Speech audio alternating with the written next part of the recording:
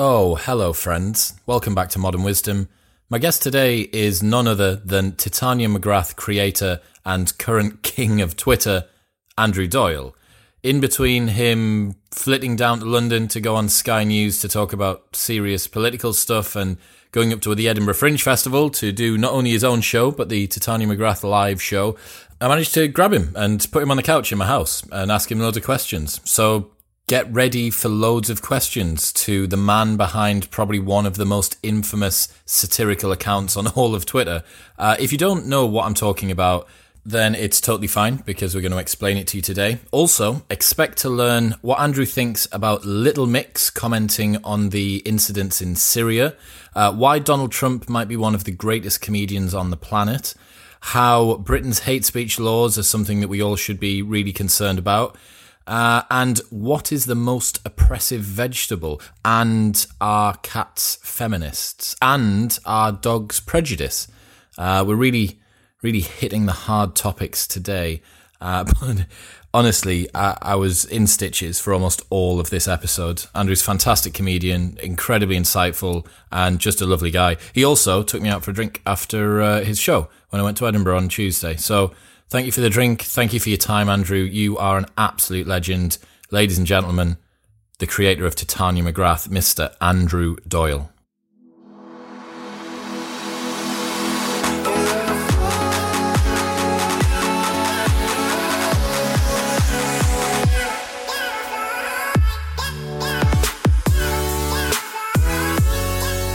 Twitter cracks and crumbles at our feet as the man behind Titania McGrath, Andrew Doyle, joins me on Modern Wisdom. Andrew, welcome to the show. Such a dramatic opening. I know. Yeah, it's almost apocalyptic. I like it. It's kind of appropriate though, right?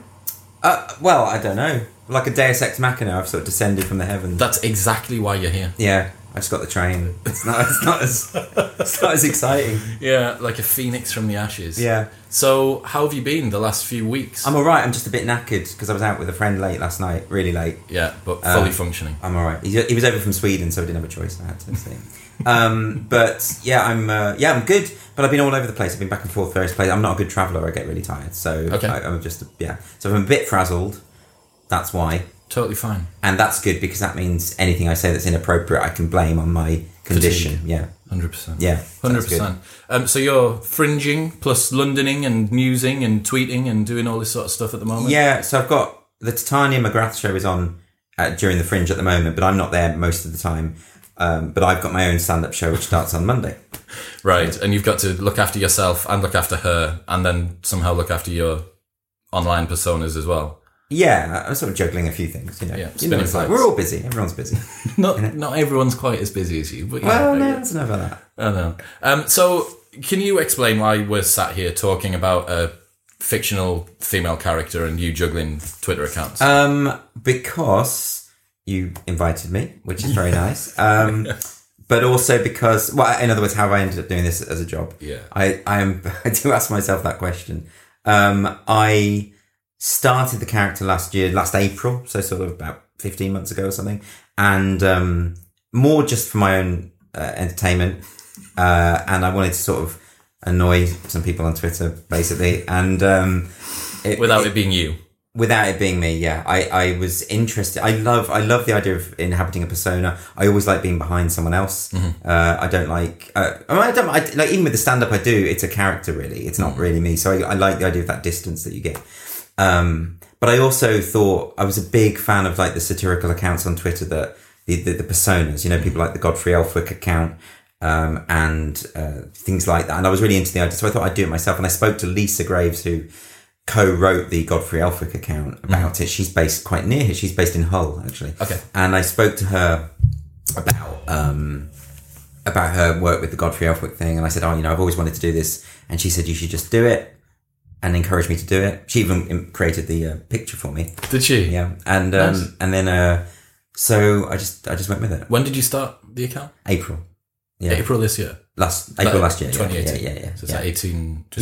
And then she got banned so often early on. Like my whole point of it was that I was just like, first I decided she was going to be a slam poet. She was going to be intersectional feminist, all of that stuff. Yeah. She was going to be massively contradictory, but just completely offended by absolutely everything. Really privileged, really obviously privileged, but not recognizing her own privilege because she wanted to be a victim. So all the kind of stuff that we recognize. And then I also made that decision early on. I wasn't going to self-censor at all. I think one of the real problems with comedy at the moment is people are hedging their bets. They're worried about what they're saying because they want to be successful. That makes complete sense.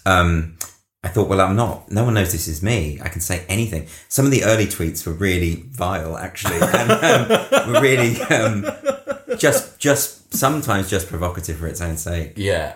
And you won't see them anymore because I had to delete them all. Oh no! But what would happen is I got a couple of 1-day bans, then I got a 7-day ban, then I got another 7-day ban, and I thought, well, and then at one point. It must have been around September, something like that. I don't know. She got a permanent ban. So Twitter said, they emailed saying you are permanently suspended. You can't come back. And then there was a big uproar on Twitter. All these sort of prominent people complaining to Twitter. Yeah. And then Twitter brought her back again. Because there's a provision on Twitter for satirical accounts. Yeah, of course. Right? Like a protection kind of thing. As long as it's apparent that it is, you can kind of get away with more. Right. So their rule is if you've got a parody account, which is a specific mocking of another person, you have to put parody in your bio. Okay. This isn't a parody account; it's a satire account. I'm not parodying a particular person. Oh, okay, yeah, that's interesting. So and people often don't understand that difference between satire and parody. So it's a different thing. But there is provision that Twitter ostensibly in their rules say that's okay. You should be allowed to do that. Mm-hmm. But they found some of the language and some of the imagery, I suppose, a bit unpleasant, and then completely banned her. Or they took it literally. I don't know. Can you remember what the tweet was that was the full ban? The full ban was she was saying that she was going to a UKIP march to punch people in the name of tolerance, and that was all it was. And I imagine that was probably just incitement to violence, maybe? I guess so, yeah. Didn't you incite violence against yourself last night? Yeah, I did. Are you following me on Twitter then? Wow. Yeah, I did, because I can't remember what I did now. I was drunk. What was it? So, I'll tell you. Okay. The Titania account retweeted your show flyer. That's it. And said, this imposter is doing a show in the same place as me immediately after me at Edinburgh. Go see it. Bring milkshakes. Ah, yeah. Okay, yeah, of course it did. And then you tweeted that saying, can I incite violence against myself? Yeah. And then she replied to that. I didn't see that one. Oh, yeah. I was asleep. I think you probably should have been asleep. I started having a conversation with myself. We all do that, Andrew. It's fine. I know.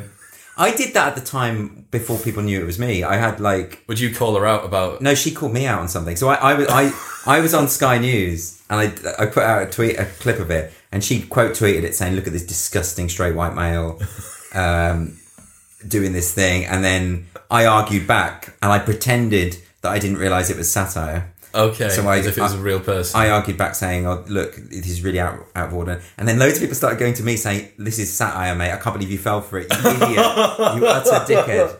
It was really funny. And I kept saying, well, it wasn't obviously a joke. And so I argued back at them.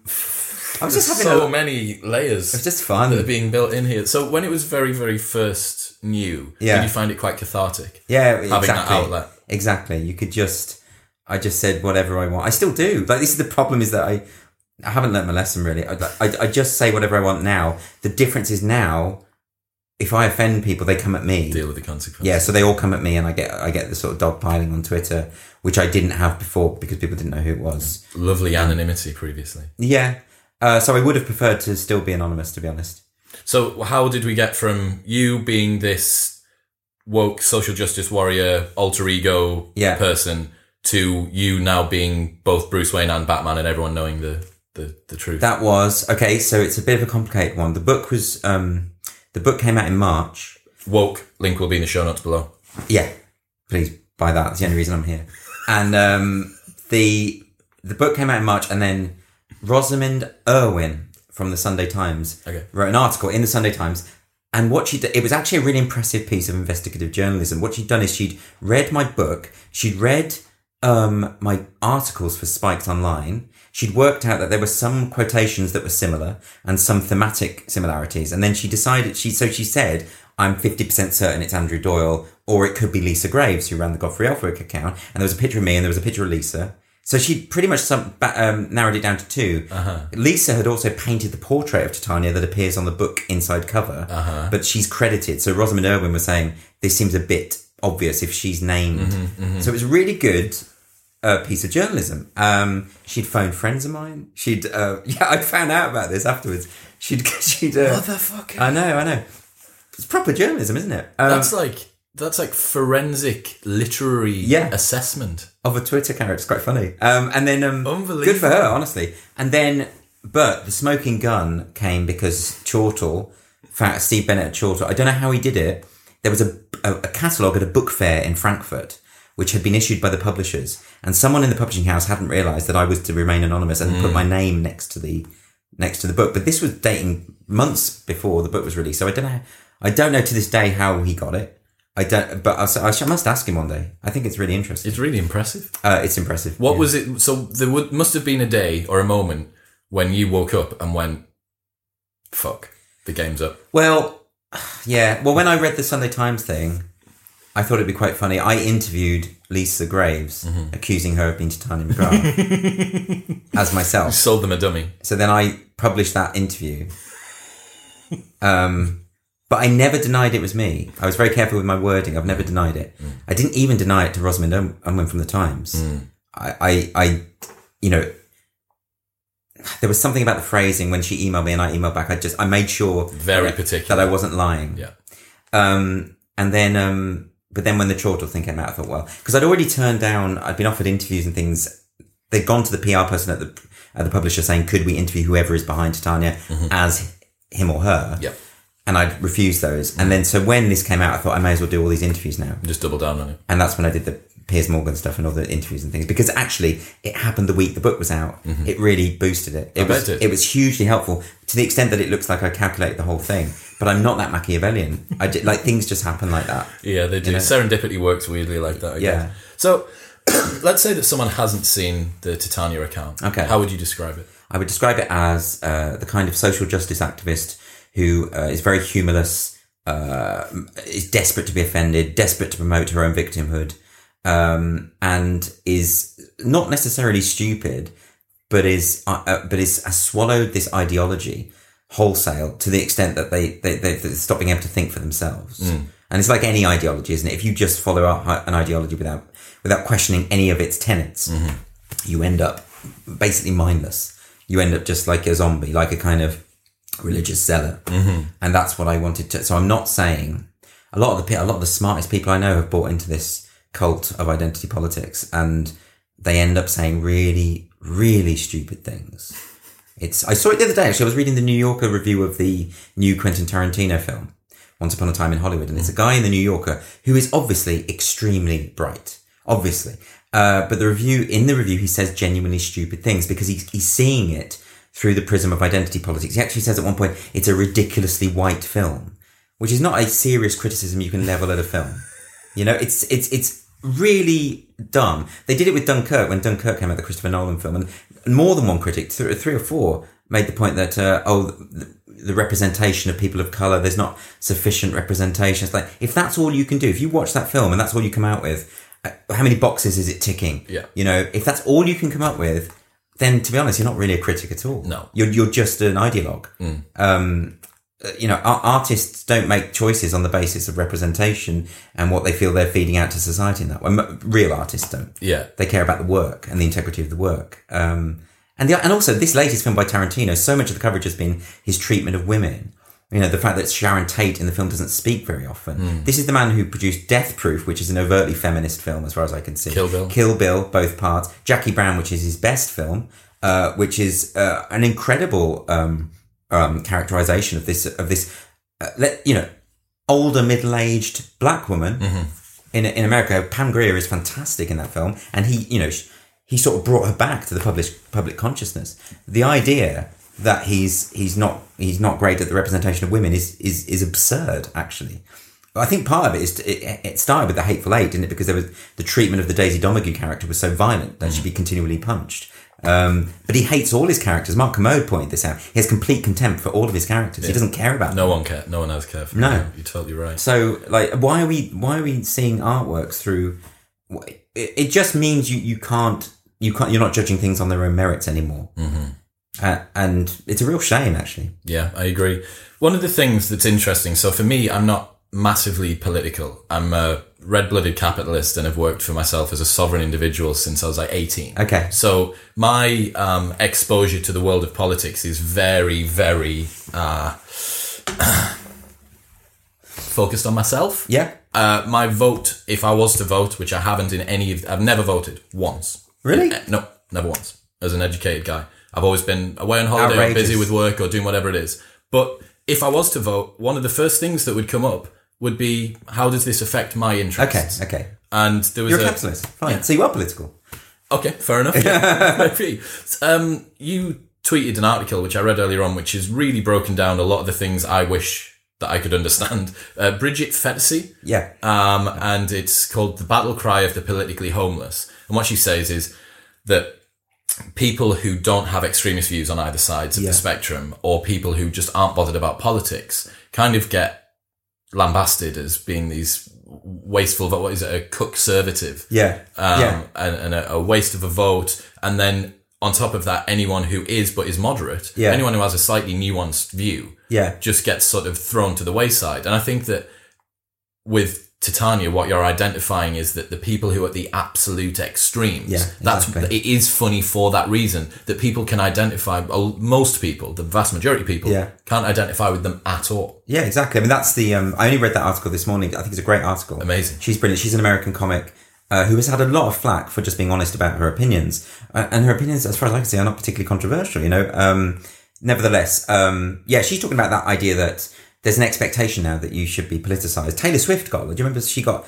so much flack for not condemning Trump?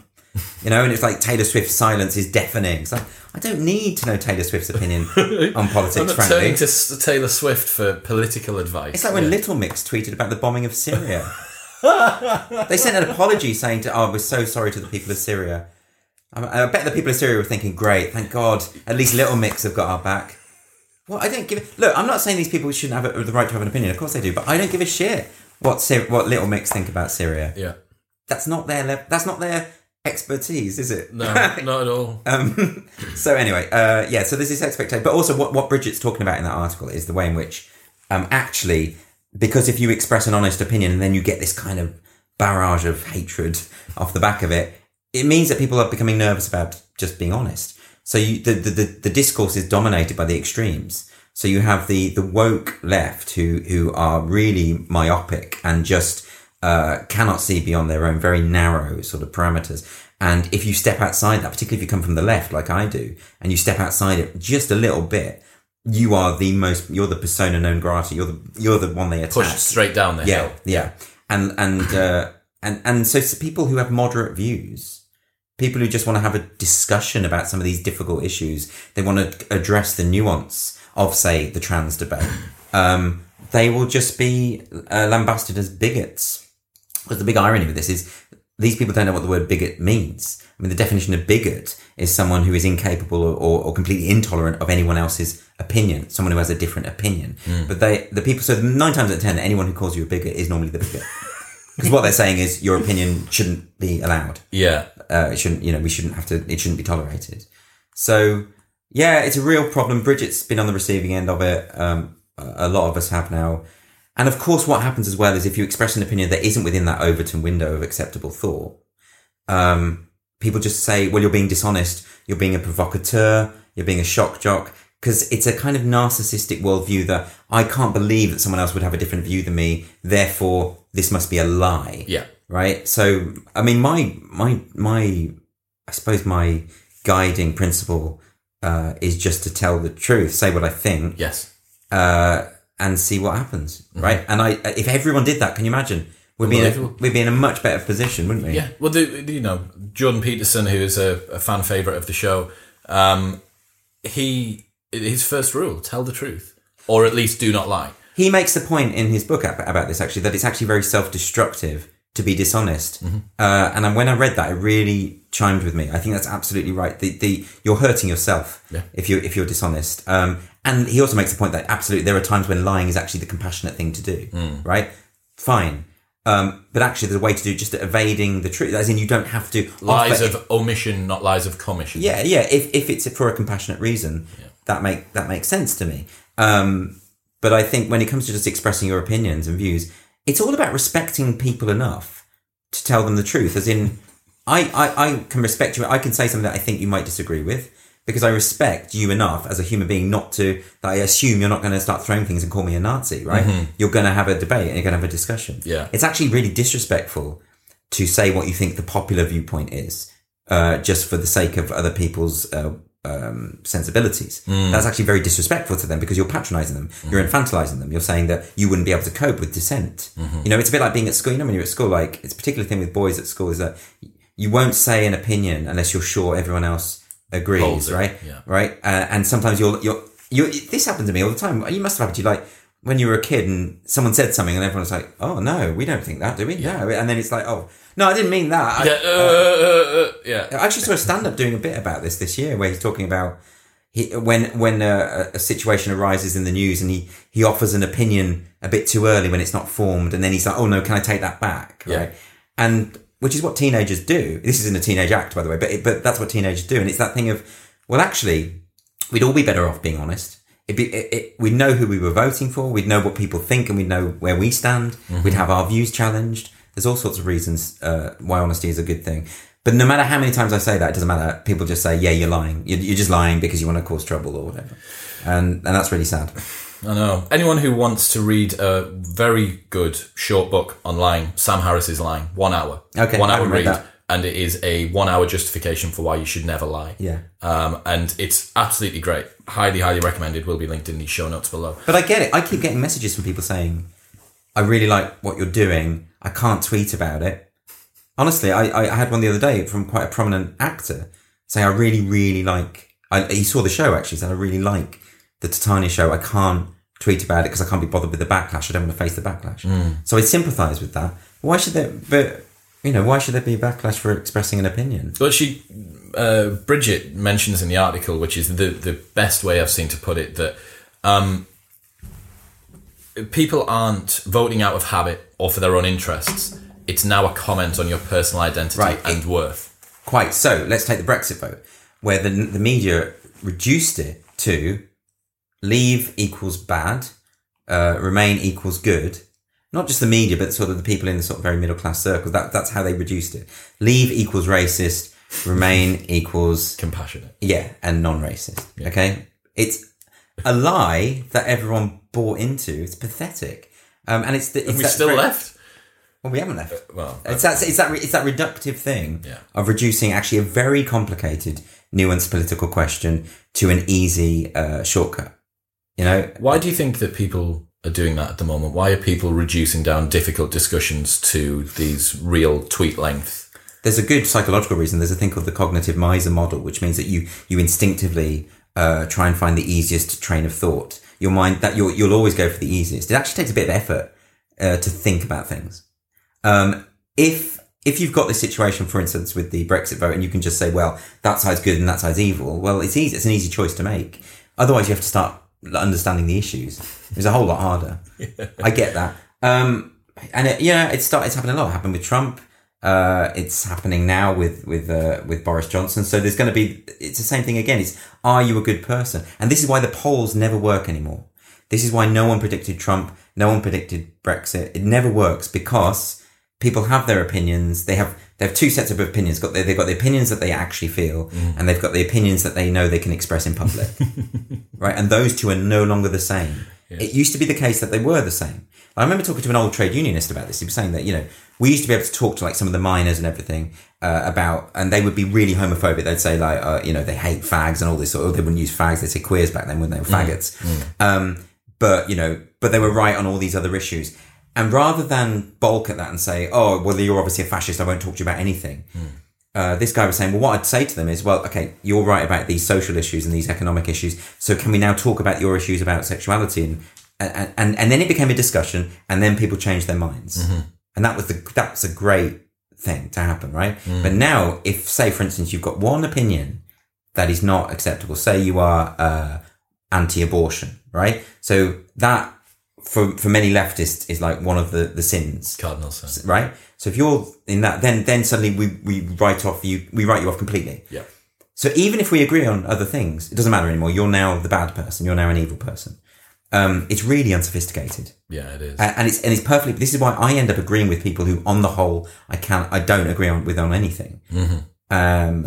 And for instance, let's take the free speech question, So I am not a nationalist. I would never vote UKIP on the basis that it's a nationalist party and I'm not nationalist. So fundamentally, I don't have anything in common with them. Mm. But they're right about free speech, right? So they recognise that there's a problem with free speech. The Labour Party and the Tory Party are both against free speech. Both of them are for hate speech laws, for instance. The Labour Party want to push more press regulation, if at all possible. Theresa May is one of the worst when it comes to free speech. I mean, she denied Tyler, the Creator, entrance to the UK on the basis of a rap he'd done, right? Which was great, because then he did an anti-Theresa May rap, which sounds really surreal. People forget about that, but that did actually happen. I didn't dream that.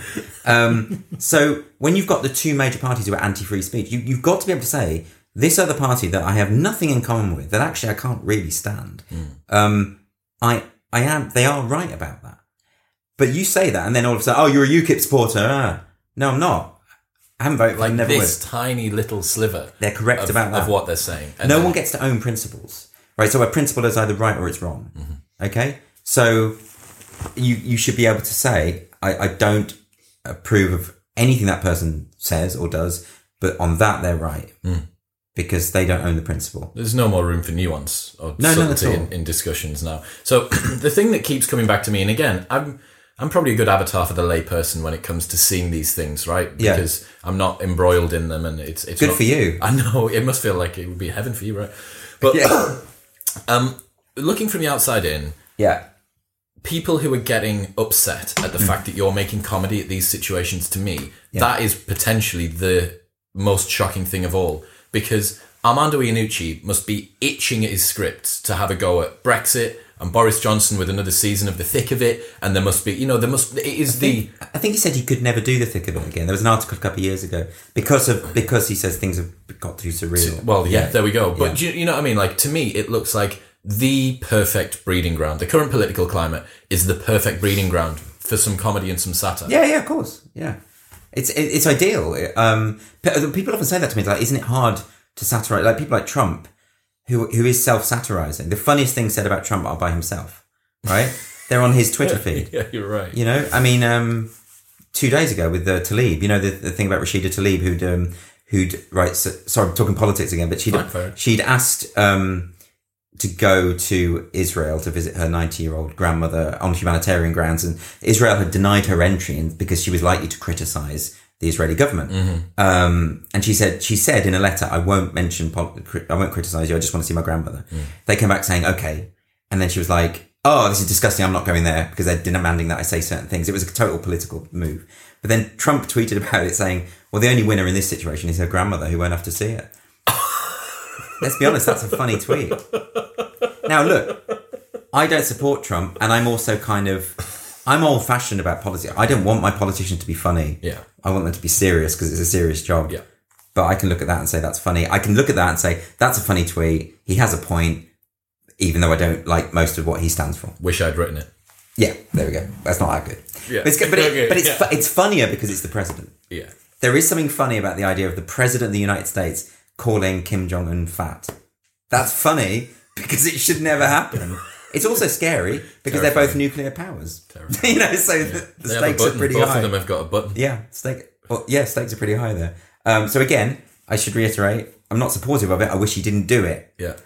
But I also look at it and laugh. What are you going to do? Laughter's an involuntary response, isn't it? I don't calculate like the woke set seem to be able to do. Yeah. I mean, the woke idea is that you hear a joke, you think about it, you assess who are the marginalized groups. Is it punching up? Is it punching down? Can I laugh at that? Yes, good. Emit laughter. They see it as this kind of transaction, right? That's not how it works. Sometimes I laugh at the most horrible, inappropriate things because they are horrible and inappropriate. Because that sort of stuff reminds us why we don't talk about those things. You go and see a Jerry Sadowitz show, and good luck watching a Jerry Sadowitz show and not being offended at some point. Yeah, everyone's going to get offended. He's going to offend you at some point. There's going to be a moment where you think, that's too much. You shouldn't do that. And there's something quite exhilarating about that. Yeah. You know? You can be offended and laugh at it. Happens to me all the time. I'm quite sensitive. I get offended really easily. But it's my problem. It's basically. Yeah, that's funny. One of the things that I've been thinking about when seeing the way that we recently had Zuby on the show. Yeah. Because of this weird gameplay that the left's done with language and social constructs and things like that. Yeah. To me, what it appears to have allowed are very clever people to game that system. Right. And Zuby's tweet about breaking the woman's deadlift record, P.S. I identified as a woman, don't be a bigot. Yeah. That is a perfect example of regaming the little gaps that have been created by the left in that. Yeah. Is that one of the things that you think that is helping us to identify where there's inconsistencies within their views and stuff like that? I think ridicule is what does it best of all. And part of the way you do that is you take on board their language. Mm-hmm. The problem with that is you find yourself tempted to play them by their rules. So when they talk about privilege and all of that, I've seen this happen a lot. When there's an argument about privilege, and they often throw out this idea of white privilege, this blanket idea that if you're white, you are inherently privileged, which of course is not true. Some white people are privileged, some aren't, right? In all sorts of ways. There's all kinds of ways you can be privileged, right? It's not just to do with race, ethnicity, and sexuality. But yeah, so you end up with the situation where people buy into the victimhood thing, and they'll say, okay, I've been accused of being privileged, so how can I come back and say, actually, no, I went to a rough school, grew up on an estate, I did, right. And then you're getting into this competition, you're playing their rules back at them, and that's probably not healthy, you know? You can do it, like, you can, and when they fall foul of their own rules, which they often do, right? Did you see the Democrat conference in America where someone made a point of personal privilege, yeah? Yeah. And the point of personal privilege was, guys, can you just keep the noise down because I'm very sensitive, I get sensory overload and I get triggered. Then someone said, point of personal privilege about that point of personal privilege. Don't say guys, that's gendered language, I'm really offended by that, don't do that. So you have people calling out each other's calling out. It's like this endless inception of wokeness. Yeah. Right? So we could do that too.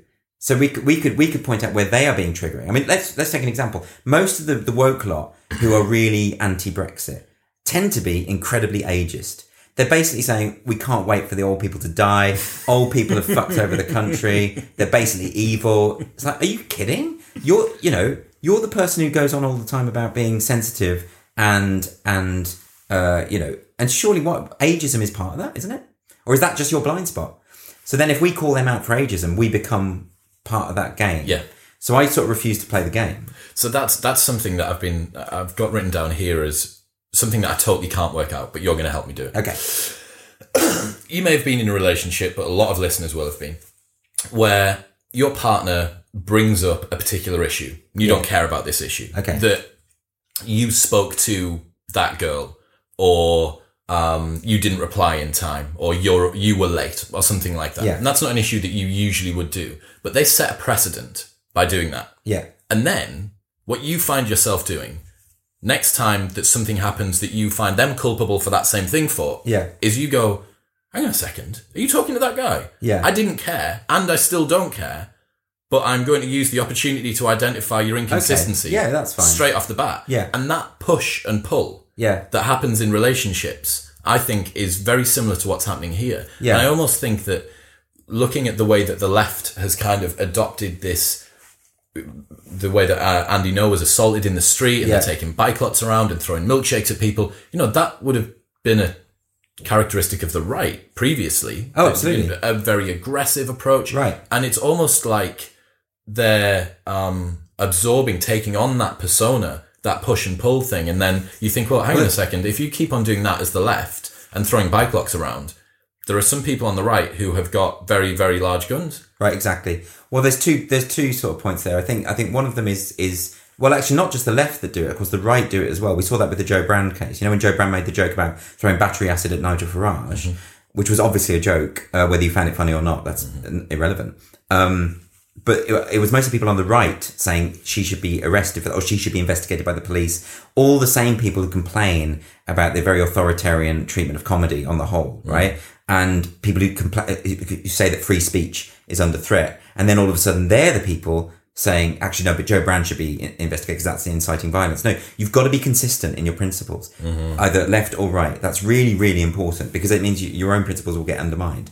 But the other point about Antifa, which the group, the anti-fascist group. Now, I, for one, mistrust anyone who identifies as anti-fascist. Let me just say that. Because for a start, I assume everyone is, right? My assumption of you will be that you're not a fascist.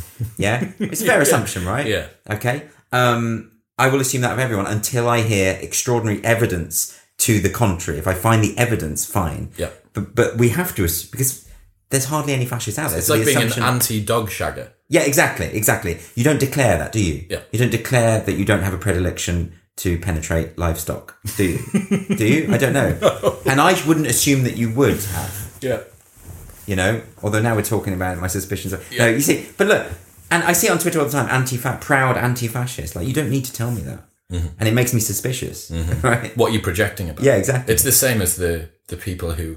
There's a statistic somewhere that Yusuf, one of the co-hosts of the show's put out. Yeah. People that are very, very sort of vitriolic about being against gays are the ones that are most aroused when they see... Yeah, there's been studies into that. Yeah. There's been studies. I mean, they literally measured the extent of people's arousal. Yeah. You know, to like how hard they got, basically. Yeah. And it tended to be when the most overtly homophobic people watched gay porn. It's such a no-brainer. Of course it is. Because why would you care? Yeah. Why would you care who people have sex with? Unless there's something lurking in the back of... Yeah, it's you know, the data's in on that one. And it's not surprising. But the point about Antifa, Antifa effectively end up behaving like fascists, don't they? They end up behaving like... That's the thing that's so funny about it. Yeah. Like anyone who seeks to silence someone through violence is at the very least employing a tactic that the fascists also employed. So, you know, I'd probably stop short of calling them actual fascists. I think fascists has a very specific historical meaning, but there are certainly fascistic tendencies or strategies. I mean, I read Mark Bray's book about Antifa, and what's very interesting, it's very well written, actually. What's interesting about it is he does a very good job of sort of outlining all the history of the anti-fascist movements. Things like Cable Street, you know, where the people confronted the Oswald Mosley's brown shirts. So all of that, and that's very good. There's a lot of that stuff I didn't know about. It's all very interesting. But of course, those are genuine anti-fascist movements. Mm-hmm. You know, these are not the kiddies version, right? Exactly. So what the book fails to do, quite spectacularly actually, is connect those movements to what is happening now, and makes the assumption that the people we're dealing with are in fact fascists. That assumption is wrong. Okay, so some of them are fascists, some of them are white supremacists, sure.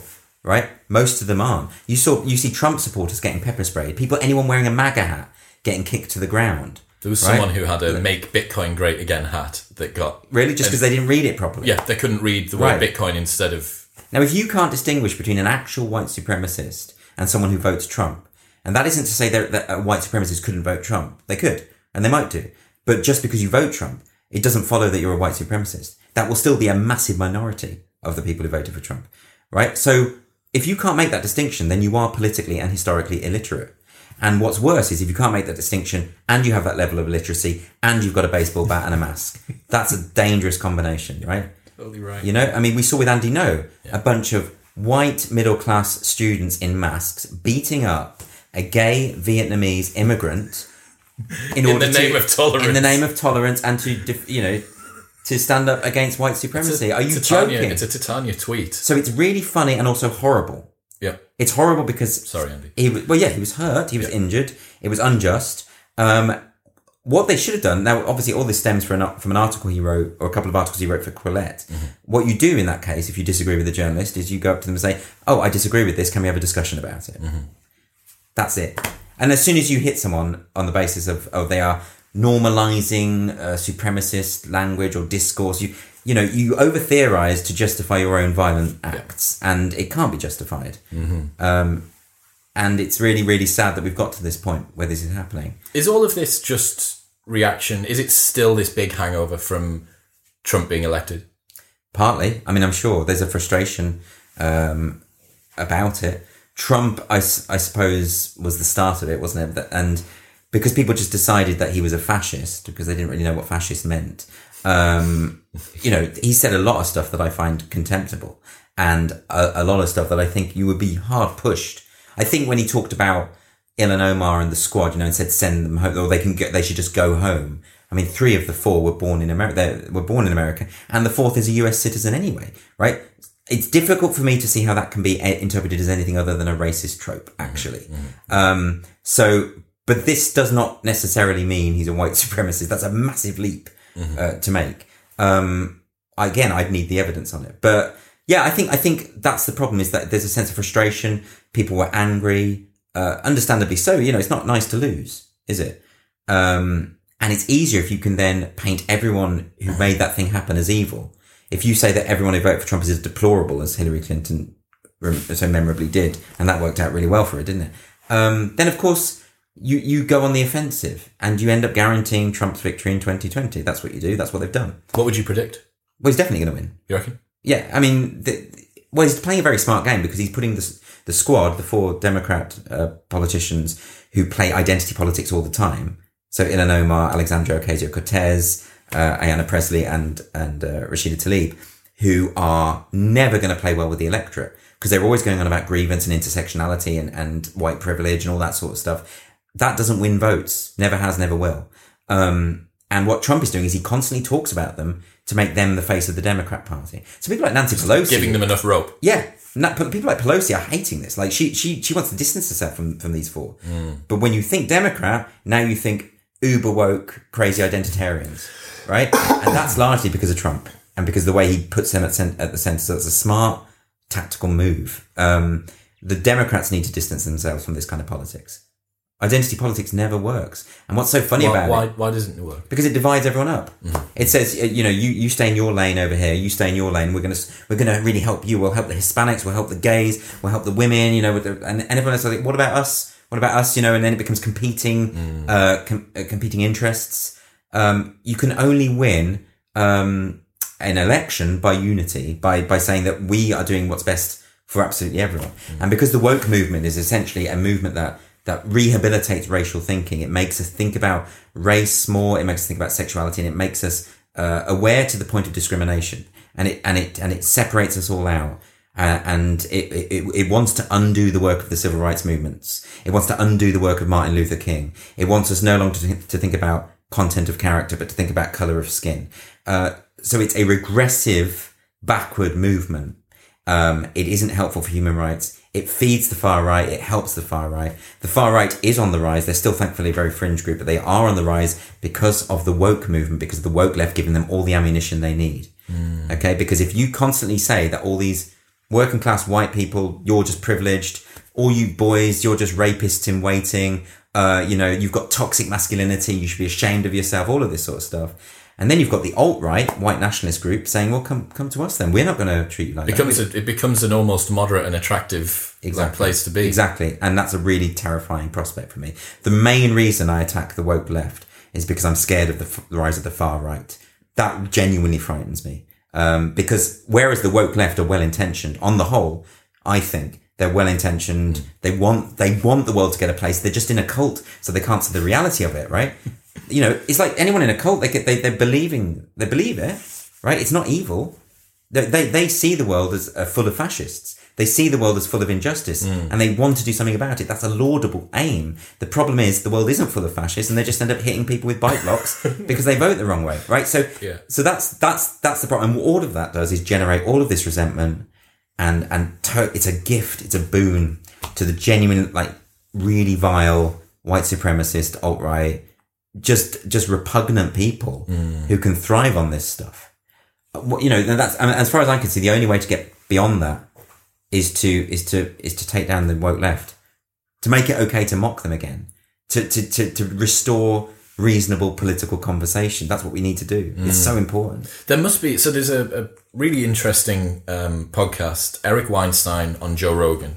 Okay. And I've seen Joe Rogan's podcast a lot, but I haven't seen that. So that one. Eric is the managing director of Thiel Capital, Peter Thiel, one of the PayPal Mafia's companies. And he is fairly widely regarded as one of the smartest people, like public intellectuals on the planet. And he has this really interesting point he makes about how the moderates on both the left and the right are allowing the extremists of that side to do all of the work for them. Yeah, exactly. And that by not shouting up as someone who's moderate left and saying, hang on a second, that's wrong. or by being moderate right and saying, hang on a second, that's also wrong, like Charlottesville's wrong. Yeah. Whatever it might be.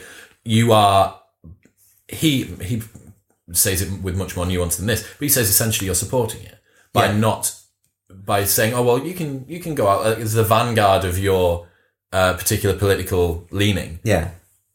Push them forward a little bit. Yeah, yeah. I think you can't shout louder than the lunatics, can you? They do dominate. They really do. Yeah, I mean that's a very good. I think, for instance, in the case of Charlottesville, it is quite important for people on that side of the debate to say this is wrong. It's not right for Trump to suggest a moral equivalence between people who are opposed to fascism and people who murder in the name of white supremacy. That's not right. I mean, the anti-fascist peaceful protesters, I'm behind 100%. What I'm not behind is the ones who don the masks, commit acts of violence. That's a very different. Drag an old man out of his car when they're trying to redirect him in traffic. Right. That's a very different. It's important because I think peaceful protest is the way all the time. Peaceful protest and ridicule. But yes, certainly. So sorry to go back to the point. Sorry, I've missed it. I've gone on a different. The extremes pulling in for the moderate people. Yeah. Well, I think that goes back to what Bridget was saying, doesn't it? Is that when a movement gets characterized by its worst elements, that's a problem. In the way that Islam, for instance, has been mischaracterized by its most reactionary elements. 100%. You get the same thing here, where suddenly you think of the left. I mean, if I say the left, what do you think of? You think of these screeching offence seekers, don't you? Mm-hmm. You think of these purple hair. Yeah, you think of the worst. Well, actually, that's not what being on the left means. You know, and that's a real shame. So I think we need to restore moderation. I think we need to stop having fealty to ideology so that we can say, yeah, broadly speaking, my principles are left wing. But that you've just said, this right winger has said this interesting thing, which I might take on board and actually I might adopt as well. Mm-hmm. And restore the nature of the individual. The individual is sovereign, as John Stuart Mill said. Like it matters what you think. You have to be a free thinker, not let other people do your thinking for you. And that's where we've got to, where people don't do that anymore. Yeah. Like if you were on the left, say, and you told me one of your principles, I could pretty much guess what all your other views are. And that should never be the case. Mm-hmm. You should surprise me now and then with what you think. Did you see Jordan Peterson on GQ? No. This interview is fantastic. I'll send you it for you. Oh, wait, with Helen Lewis? Maybe. It was a one-to-one interview, 2 hours long? Yes, they tried to take me down. There was lots of opportunities to take me down. It's got a really weird title. I totally did. That, she says... she starts asking him these questions and he just starts laughing at her. Yeah. And he says, because your questions are ridiculous. From the first question that you asked me, I could have predicted every subsequent question that you were going to give me. Yeah, exactly. And that's it playing out in front of us. Yeah. Isn't that sad? Like, and no one wants to be predictable anyway, you know? No. But that's what the left are trying to do here. Yeah. They're trying to go like, with how much fidelity can I become offended? Yeah. Like, with how high a resolution can I look at discrimination? Like, and continue to one up. It's the point of personal privilege. Yeah. I get this. Oh, point of personal privilege. You've used the word, guys. Like, it's the one-upmanship. I mean, I'm always a bit wary of that just because I don't like to guess what people are thinking. I don't like to guess people's intentions, you know? So, like, when we talk about virtue signaling, right, which is, I think, what you're referring to, it definitely goes on. You know, I mean, everyone knows this. Particularly politicians do this a lot. You know, they talk about they want people to know how upset they are about a certain thing or whatever. But by the same token, I don't want to assume that they're doing that for the worst motives. I don't want to assume that about them. You know, but I don't know. It's the problem of you having faith in people. It's the problem of you. It literally is the problem of you hoping for the best in people, and we do this all the time. It's partly that, but it's also that. I can't. That goes back to the thing about not playing by their rules, right? The thing that I get all the time is people telling me what I secretly think. That's the one common factor I get it all the time. So people will say, "What do they say you think?" Well, so actually, virtually all the major criticisms of me on Twitter, the people who really go for me, have decided that I have these secret racist thoughts, that I have internalized homophobia, that I had one the other day about how I don't know. Like, who knows, right? All this stuff is like, you're a right wing, you're a Tory. I get that a lot, a Tory. I've never voted Tory. Doesn't matter. Yeah. They know that secretly I have. Mm-hmm. They know my secret thoughts, right? Mm-hmm. And that's a problem. And then if I turn around and say, yeah, but you secretly think this, then I'm just reducing myself to their level. So what I will always do is take an argument at face value. I'm never going to assume someone's lying about their argument for whatever reason, because the argument will be demolished irrespective of the truth behind it. You can defeat a bad argument whether the person is sincere about it or not. I understand. So that, I think, is a much better strategy. And I'm sure there are people who are paid for extreme opinions, you know. I think we all know who we're talking about, right? People, you know, who will put extreme opinions out there because it gets them clickbait, you know. But the argument either stands or falls on its own merit. It doesn't really matter whether they mean it or not. And also, you can't demolish the argument by assuming they don't mean it, because you've got no evidence for that. Yeah. That's just your speculation. You've got to defeat it on its own terms. Yeah. Or on its merit. I'm going to bring up what I spoke to Zuby about the other day on the podcast, which is Mario Lopez, the guy who played AC Slater on Saved by the Bell, which you never watched. So I never watched it. It's a shame, man. Honestly, it's a good TV show. Is it? So Mario Lopez says this very, very over pedestrian, caveat after caveat, very, very mild. I'm not sure if 3-year-olds should be allowed to change their gender. Yeah. That's essentially what he says. And then is annihilated. And a couple of days later comes back with the most grovelling apology. Yeah. The comments I made were ignorant and insensitive, and I now have a deeper understanding of how hurtful they were. I have been and always will be an ardent supporter of the LGBTQ plus community, and I'm going to use this opportunity to better educate myself. Moving forward, I will be more informed and thoughtful. Right. Well, every time someone does that, it gives more power to the woke movement, and it gives that sort of Twitter mob the upper hand, because they know it works. It's like capitulating to terrorists. You know, once you do it, they know it works, and they'll do it again and again and again. And we've seen it all the time. People are forced to apologize for things they said years ago, things that probably weren't even that offensive. That's not offensive. That's an opinion. So, and if either he believed it or he didn't, right? If he believed it, stand by it. Yeah. You know? I mean, it's sure you can change your mind about stuff. In 3 days. Unlikely. To that degree. What you're actually having is a lot of pressure from, you know, I mean, people can say to him, but maybe someone sat him down and said, oh, think about this. And he did change his mind. That's possible, right? Even in that case, I would advise not apologizing because it just feeds the beast. Yeah. You know, we saw this with Kevin Hart and the Oscars for jokes he tweeted 10 years ago, something like that. And they were jokes. Doesn't matter if they're offensive. They were jokes. I don't care. So, you know, again, but good for him. He didn't apologize.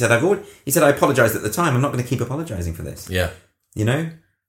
Did you see the Liam Neeson thing about, was it in February time? Yeah. Where he said that his close family member had been sexually assaulted by a black guy.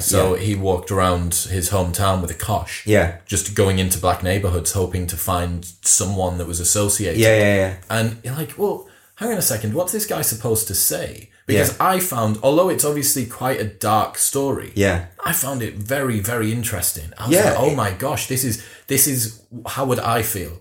What would I do in that situation? How would I act in that situation? You're thinking about Liam Neeson, this guy with his really gravelly voice, walking around the dark streets of Ireland with this kosh in his hand. And I'm like, what an amazing story. Yeah. I can't believe he said it, actually. I can't believe he said that to a journalist. Unbelievable. And didn't think about the consequences of saying it. But there is something to be said for his honesty. But it's a horrible idea that someone can be so traumatized by something they behave in such a vile way. And by his own admission, it was a vile but the shock, his own shock at himself. But does that not, like, that sort of a thing educates everybody? That sort of a story, because I'm like, I've never heard anything like that before. Even in fiction, I've never heard anything like that before, and I think, wow. But what's really interesting. What was weird about that is I don't know why the woke movement got so angry about that, because actually what he was making was a really woke point. Because they believe that white people are essentially racist anyway. And so this was just sort of bolstering their view. So I don't know why they weren't happy about this, to be honest. But yeah, they went for him. It's an unforgiving. I mean, this is the thing about the whole woke thing, is you can never, if you make a mistake once, you are tarred for life. You can never be forgiven. Because it is a religion, and they don't think redemption is possible. Well, that's why the Mario Lopez, you've got this window of whatever, like maybe 7 days or something like that, within which you can recant. Right. And as long as you do your self-flagellation over whatever particular TV station or press release it is that you do, then maybe you get... Right, but and the point he was raising is in a discussion we need to have, right? The question about gender is a discussion we absolutely need to have. So anyone who knows anything about gender and has read sort of theories of gender is not, as the woke movement claim, a social construct. It is a very, very complicated combination of social and biological factors, right? And the problem is that their faith-based position about gender has been adopted, particularly in Canada, for instance, by governments. And actually, we need to have a much bigger discussion before these sort of policies are adopted. We need to actually talk about and decide whether they're right or not. It's not correct that gender is solely something to do with culture. Largely, I mean, certainly the obvious example is that you dress boys in blue and girls in pink, whereas in fact, go back 100, 200 years, it was the reverse, right? So those things are arbitrary. Feminism, second wave feminism, spent years trying to break down the idea of gender norms and gender stereotyping, right? What's wrong with a boy being effeminate? Why do you start questioning and say, well, let's maybe he's a girl? No, maybe he's an effeminate boy, and that's okay. What's wrong with a girl being a tomboy, being butch? Do you remember tomboys? Yeah, because tomboys haven't been around, as far as I can remember, for about 10 years. Well, in fact, the recent play of the was it an Enid Blyton play? Was it Mallory Towers even? And they cast a non-binary actor to play the tomboy character. Okay. It was an Emma Rice production. No, this says a lot. That it's almost like the concept of a butch girl is now something we don't understand anymore. No, that's a boy in a girl's body. This is deeply conservative, right? It's hugely conservative. I saw a documentary about trans kids where the parents were talking about they said that we've got this little girl now and we're so happy because we don't have to watch our little boy mincing about basically like a little gay, right? So we fixed him. We fixed the problem, And you can't say that. No, it's said, and without any sense of self-awareness, but actually that points to a very interesting thing about the trans debate, which we're not really addressing, is to what extent is this actually just a rehabilitated homophobia? To what extent is this just us fixing people into rigid ideas of what it means to be a man and what it means to be a woman? I remember seeing a debate between a performance artist called David Hoyle and Lauren Harries, who is a transgender woman, was formerly a man, was formerly male.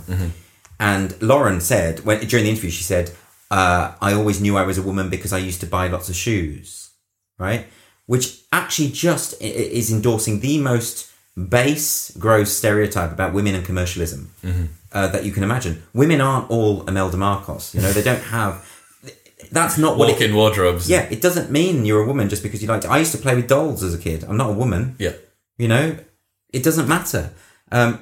And so that's my big concern. That's what I would like to have. I'm not saying that I know all the answers or that I have a full understanding of the situation. What I am saying is I've read a lot about it and I would like to have a serious, proper public discussion about these issues without being shouted at and called a transphobe and have someone hit me with a bike lock and have a milkshake on my face. Well, being able to, being under the age of 16 and not being allowed to have sex, but being allowed to change your sex. Right.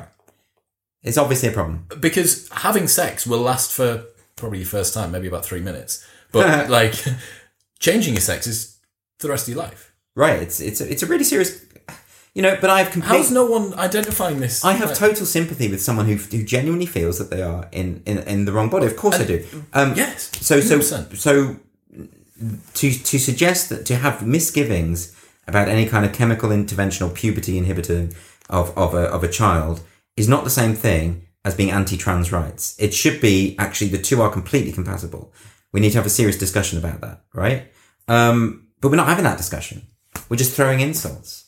It's really sad. I know. So I wanted to finish with some questions for Titania, as if, how would she answer? Right. So That's really hard. I know. You're gonna have to channel your... Do you know, it's hard though, because normally when I think of an idea for a tweet, I go off and walk for like 15, 20 minutes and refine it. Oh, do you? Yeah. That's interesting. Except for last night when I just did drunk and whatever. Firing away. Well, anyway, let's see how we get on. All right. Number one. I'm not an improviser. Don't worry, that's fine. Number one, are all cats feminists? Oh, cats feminists. She would suggest that feminism is the natural state. And therefore all animals are essentially feminist. She also believes that all animals are essentially vegan, but that they are socialized into believing that they should eat meat by our example. That's what she thinks. Amazing. But there's a line in the book where she talks about her vegan cat. And she says, she does chase birds around the garden, but I think she must assume there's some kind of flying vegetable or something. And it's that thing about she just projects her own ideas onto everyone else. But yeah, cats, because feminism is a natural state. Cool. Yeah. Speaking of vegetables, which is the most oppressive vegetable? I would say butternut squash. Why? I don't know. I think courgette. Really? Yeah, because of that sort of French-sounding G, which is how it's spelled in bourgeois. Actually, thinking about it, it's the aubergine because of the emoji. Absolutely. There we go. Which is used to represent the phallus. We've answered it. Yeah. Male dogs. Yeah. Sniff the butts of males and females equally. Right. But only have sex with females. Does this make dogs prejudiced? Good question. That's not altogether true, though, is it? Do dogs have sex with other boys? Yeah, there are gay dogs. What about the ones that don't? They should be killed. Fine. Yeah. Fine. Well, actually, most dogs are polyamorous. Thinking about it, they have multiple partners. They're so quite woke. They're pretty damn woke. Yeah. I don't know.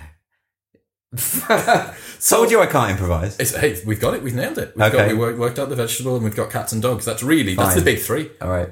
That is the big three. Is it? So moving forward now, we are in the midst of Edinburgh Fringe. Yeah. You've got the Titania live show. How's that been going? I love it. It's so much fun. We are dividing audiences, which is exactly what it should be doing. Have you had many people walk out? Yeah. We're getting it. How many people? I mean, I haven't been here for a lot of the shows, but Alice tells me every now, updates me. Every now and then there's a moment where people walk out. And what's been interesting though is, people walk out of Edinburgh shows all the time, remember, right? Because they've got to get to other shows and things. So you can never be sure. Yeah. And you can't assume they're offended. It's always after the same jokes, though. Well, night after night. Alice has had a couple of examples where people have been explicit about why they're leaving. Now, that rarely happens. Okay, yeah. And there was one the other night, she said, the person on the front row just said, I'm sorry, I can't do this, and walked out. And I think, look, I'm sympathetic with anyone who is offended by it or upset, and I would also support their right to leave. Mm-hmm. I can be offended by stuff, and my view is I'll just leave. I'm not going to start whinging about snowflakes and all this sort of stuff. We all get offended by stuff, and we all know what upsets us, and sometimes it's best not to expose yourself to that. And right? everyone has different tolerances, right? Yeah, exactly. But the purpose of satire is to annoy people as well as to entertain some others. You can't. It's not being done right if everyone loves what you're doing, or indeed if everyone hates what you're doing. You want to be splitting people. That's exactly. Was that an aim when you were writing the 100%? Yeah. I mean, I knew full well that it would annoy people. I wanted it to. They have bought tickets though. Well, yeah, but a lot of people in Edinburgh don't know what they're seeing. Yeah, cool. That's the problem. You know the problem there. You've got two good street PRs. The street PRs are so effective. You've got these guys out and they're unbelievable at their job. On the other hand, I sort of want people to know what it is because I want people to enjoy it. I don't want people not to. I don't want people to go to a show they're not going to enjoy. Yeah. I think the tweets are more designed to annoy the general public. Yeah. People who happen upon them and don't know who she is. Mm-hmm. That's funny to me. But yeah, I think if you've invested money in a show, I'd like you to enjoy it for sure. So I have said to the flyers, can you just be honest about what this is? Because. Don't sell them a lie. If people are thinking they're going to see a stand-up show, for instance, it's not a stand-up show. It's more like a play. Yeah. If people think that they're going to see, some feminist thing, I mean, it's obviously mocking contemporary feminism. Mm-hmm. I'd rather people just knew and didn't. Yeah. Got their money's worth. Yeah, I think so. But we're challenged for it. So you've made a Twitter account. You've done all of this stuff, and now there is a living, breathing 1 hour manifestation of a Twitter account. Yes. On stage in front of you at the Edinburgh Fringe for 20 nights, 30 nights? Yeah, 25 shows, yeah. What does that... How does that feel? Does it just feel like this is the most 21st century thing that's ever happened? It's an odd one, isn't it? And I certainly didn't expect it to happen. I didn't even know I was going to write a book. When I started this, it wasn't that at all. It's an odd feeling. And also because I know her so well. Yes. And then you see this sort of version of it in the flesh. Has it changed the way that you think about her, having seen it manifest sort of in front of you? No, I don't think it has, because during the rehearsal process, what we were doing is trying to get Alice's characterisation as close as possible to what is in my head. Mm. Of course, it's not entirely possible, and of course, an actor will always bring their own interpretation to the role. So, but there's still this creature in my head who is a living, breathing thing, who isn't quite what's on stage, isn't quite, because that's a combination of my writing and Alice's interpretation. it's something. I mean, my friends are a bit worried about me because sometimes I do talk about her in the third person. I do. As if she's in the room. I sort of do. Is she your imaginary friend? It's not quite like that because I'm very self-aware about it. But what I mean is, I have a separate phone for her for a start. Okay. Largely because Twitter will ban you if you don't want the same phone for both your accounts. Yes. Because if she gets banned, I would get banned as well. Got you. Twitter make you behave like a drug dealer, basically. You know, and so someone said to me the other day, "Can you tweet this from Titania, or can you retweet this from Titania?" I was like, "I haven't got a phone with me. She, it's at home." And I just said it, and she's saying, "Oh, this is worrying. You're now talking about her as though she's a real thing." But it's not a psycho. I know it's not a psycho. No, I'm fully 100% self-aware. Cool. But it helps to think of her as, because I start to think about the way she would respond to things, which isn't obviously the way that I would respond. Has it got easier over time? Yeah, I mean, I think when I first started it, so because I had to delete, I think the tweets are only there from. I went through a period of deleting everything beyond 7 days because people kept mass reporting the tweets, and that's how they do it to get you banned. Got you. And now I don't allow enough time for them to accumulate. Exactly. I don't do that anymore just because I sort of don't care if I get banned at this point. I think it's to the stage now as well where you've been mentioned on the Joe Rogan show, like the absolute pinnacles of. I'm fine with the ban. I can do more. The character's out there now. Yeah. I can write articles. I can write shows. I can do whatever with it. I don't need the Twitter account really, but I enjoy it. I'm still going to do it. I still enjoy it. I bet you do. But the early tweets were not as. I think they were just quite direct, and they were, because there's 2 types of tweets that she does. There's the joke tweets where she tries to expose the inherent contradiction of the woke way of thinking, and then there's the bait tweets where she says something so outrageous she wants people to take it seriously, and those are normally the right wingers, the Trump voters, and people who take it seriously and get angry. So there's the 2 types of tweets, and then and I often get accused of, well, that's not even a joke. That's just, and I was like, yeah, I'm baiting someone there. Yeah. When she says that, heterosexuality should be eliminated and stuff like that, and she says future generations will thank us if we do that. You know that a lot of the people do get angry, and it exposes something about their anger as well. Yeah. So I like having to go at both sides, to be honest. That's the point. It must be a fun playground to be able to have that. So what do you think, have you got any idea what you think's next for Titania? Don't know. Get the fringe out of the way. Don't forget your lines and your jokes and stuff for your show. Yeah. Don't need to, that would be bad. That would be bad. Yeah, I mean, it's actually the stand-up show I'm doing next week is like a version of the show I toured at the start of the year. And so it should be all right. Cool. I've got 2 days just to rehearse. Okay. That'll be fine. I hope. What next? I don't know. I don't like doing the same thing for a long time. So I tend to try and move on.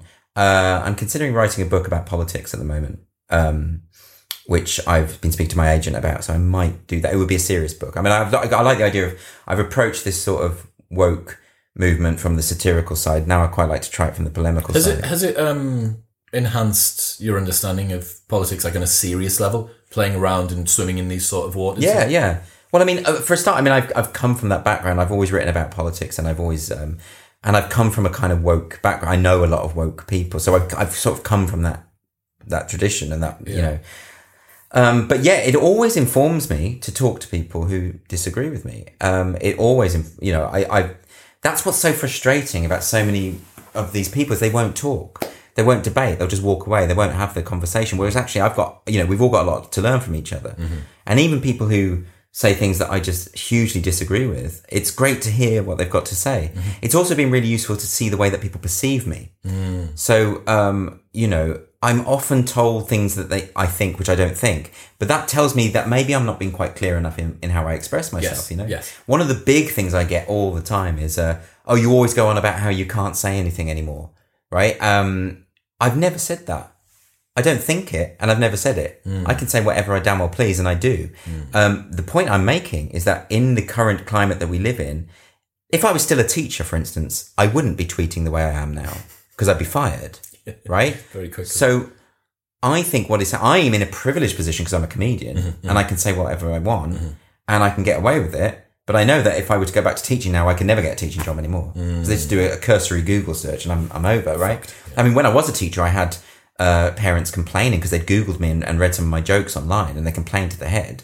So it was already getting a bit touchy. Yeah. So So it isn't that I'm saying that we can't say anything anymore. What I'm saying is most people who are in normal jobs, not fake jobs like what I do, right? Normal jobs, they feel under pressure to not joke with their workmates. They feel like they have to restrict their jokes to encrypted WhatsApp conversations because if they are heard and misunderstood or taken at face value, which is a common thing people do with comedy now, then they're going to lose their jobs. That is a dangerous climate to be in. We had it with Bridget's article. People are afraid to express opinions online. People who email me saying, I like your stuff, but I'm not going to say it publicly. Yeah. So we are living indisputably in a culture where people are self-censoring routinely now, out of fear of either what your peers will say, what the people on social media are going to do to you. Because remember, their tactic is often to try and stop your livelihood. You know, go to your employer, complain to your employer, really pass it up the chain until they find a weak link. Or people are afraid of the state. You know, in the UK, we have a horrible situation where we have hate speech laws that have led to people being imprisoned for jokes they've written on Facebook. Actual jail time, right? Konstantin Kissis says that in all of Russia, every person that was jailed, I want to say last year, because of jokes they made on social media, 400. The UK, 3,000. He's talking about arrests. No. Jail for jokes is very rare, but it has happened. Cool. It should never happen, by the way, but it has happened. Yeah. But yeah, arrests, investigations, it's over 3,000 in this country and 400 in Russia. That tells you an awful lot. Hate speech laws should be abolished. Absolutely, clearly. People should be entitled to express hateful views if they want to. That's not to say I support those hateful views. I absolutely don't.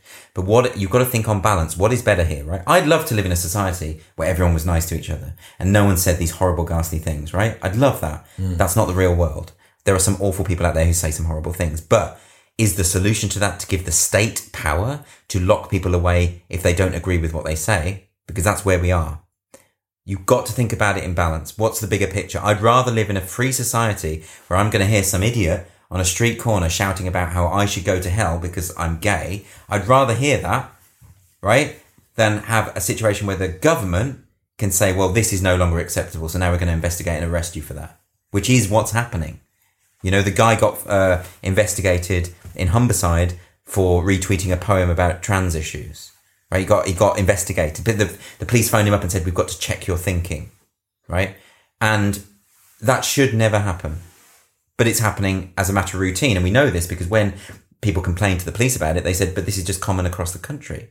If you go on the government's hate crime legislation website, it will talk about non-crime hate incidents that are logged as part of the hate crime statistics. So when you hear about these hate crime statistics, you've got to remember that a lot of them are people phoning the police saying, someone called me gay and I'm upset about it. And that gets logged. No investigation needed. It's logged. Because if that person perceives that it was homophobic, that's it. It's really worrying. And it's not authoritarian in the way that fascist Italy was authoritarian, but it is a kind of creeping authoritarianism, and it has an authoritarian aspect to it that needs to be resisted. And we shouldn't be complacent about this stuff. But the problem is no one wants to address it. You're very right. You are very right indeed. Moving forward, last thing. What are the two most likely routes that you can see us going down over the sort of next couple of years in terms of how the discourse is going to mature? Okay. So, I've been asked this question before. The truth is I don't know, obviously, because I'm not clairvoyant, but I do think we are reaching a kind of tipping point, right? Well, you've got, so the woke activists are the minority, and that's the consolation we should all take. They just a very loud one. It's not just loud, they have power. And that's what's dangerous about them. I mean, they're mostly bourgeois, they're mostly privately educated, so they tend to occupy those roles in society where they are opinion forming. You know, they overly dominate the law, journalism, the media, the arts, all of these sorts of areas, universities certainly. So you end up in a situation where they are dictating the sort of common discourse, right? But the problem is they're a minority. For them, this is their problem. They're a minority and people aren't buying it. And the more they push it, the more people push back. Mm-hmm. So, you know, I mean, I hate the idea of dismissing millennials or the millennial generation. Most millennials think this is bullshit, right? It is the minority, and particularly student activists, the type of kids who end up in student politics. They tend to be, you know, quite narcissistic. They're not representative of the student body. But everyone else they just want to get drunk and have fun, and they'll go along with it. They'll be like, okay, we won't applaud, we'll do jazz hands instead. If that, if that makes you happy, we'll just do it for an easy life. Of course, right? Yeah. But it's not the norm, and then and people grow up, of course, and they go beyond that. What worries me? I mean, I blame my generation. I think it's Generation X that fostered this stuff and caused this stuff by indulging it.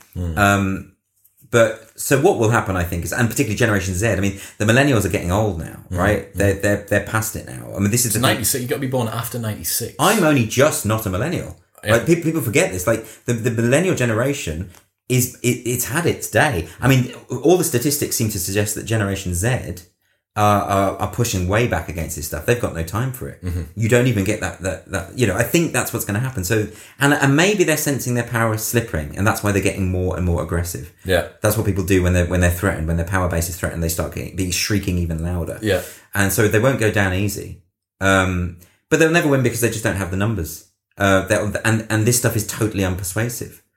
So is the main fear longer term that this causes the backlash from the right? Well, that is a fear, yeah, and that's why we have to take this woke movement down as quickly as possible, because that's a genuine fear that could happen. Yeah, I think how we get. I don't know. The truth is, I don't know. Maybe they will dominate, and who knows? I mean, that would be terrible culture to live in. Awful day, yeah. But I like to think that most people are sick of it. Most people are gonna fight back against it, and things will change for the better. But that's me, because I'm an optimist. That's what I think will happen. I like it. Andrew, thank you so much for coming up. I've really enjoyed it. The Edinburgh Fringe Show, by the time this goes up, we'll have seen whether or not you've had any catastrophes on stage, but I'm nothing. I mean, that. Yeah, we were worried. We thought, some idiot's going to come along and throw milkshakes or anything. Nothing like that's happened. Absolutely great. Well, I'm going to bring a milkshake, but I'm going to bring it to drink to your show on Tuesday. Yeah, actually, we'll throw it, because actually that'd be good publicity. That'd be great publicity, but I also don't want to be ousted on Twitter by Titania McGrath and a 400,000 followers or whatever it is. Links to everything that we've spoken about today, including the articles, Andrew's Twitter, Titania's Twitter, everything else will be in the show notes below. If you've enjoyed the episode, please give us a like, give us a share. Definitely give Titania and Andrew a follow. They're absolutely fantastic. I really appreciate you coming and seeing me, man. Thanks a lot. Really enjoyed it. It's been great. Thank you.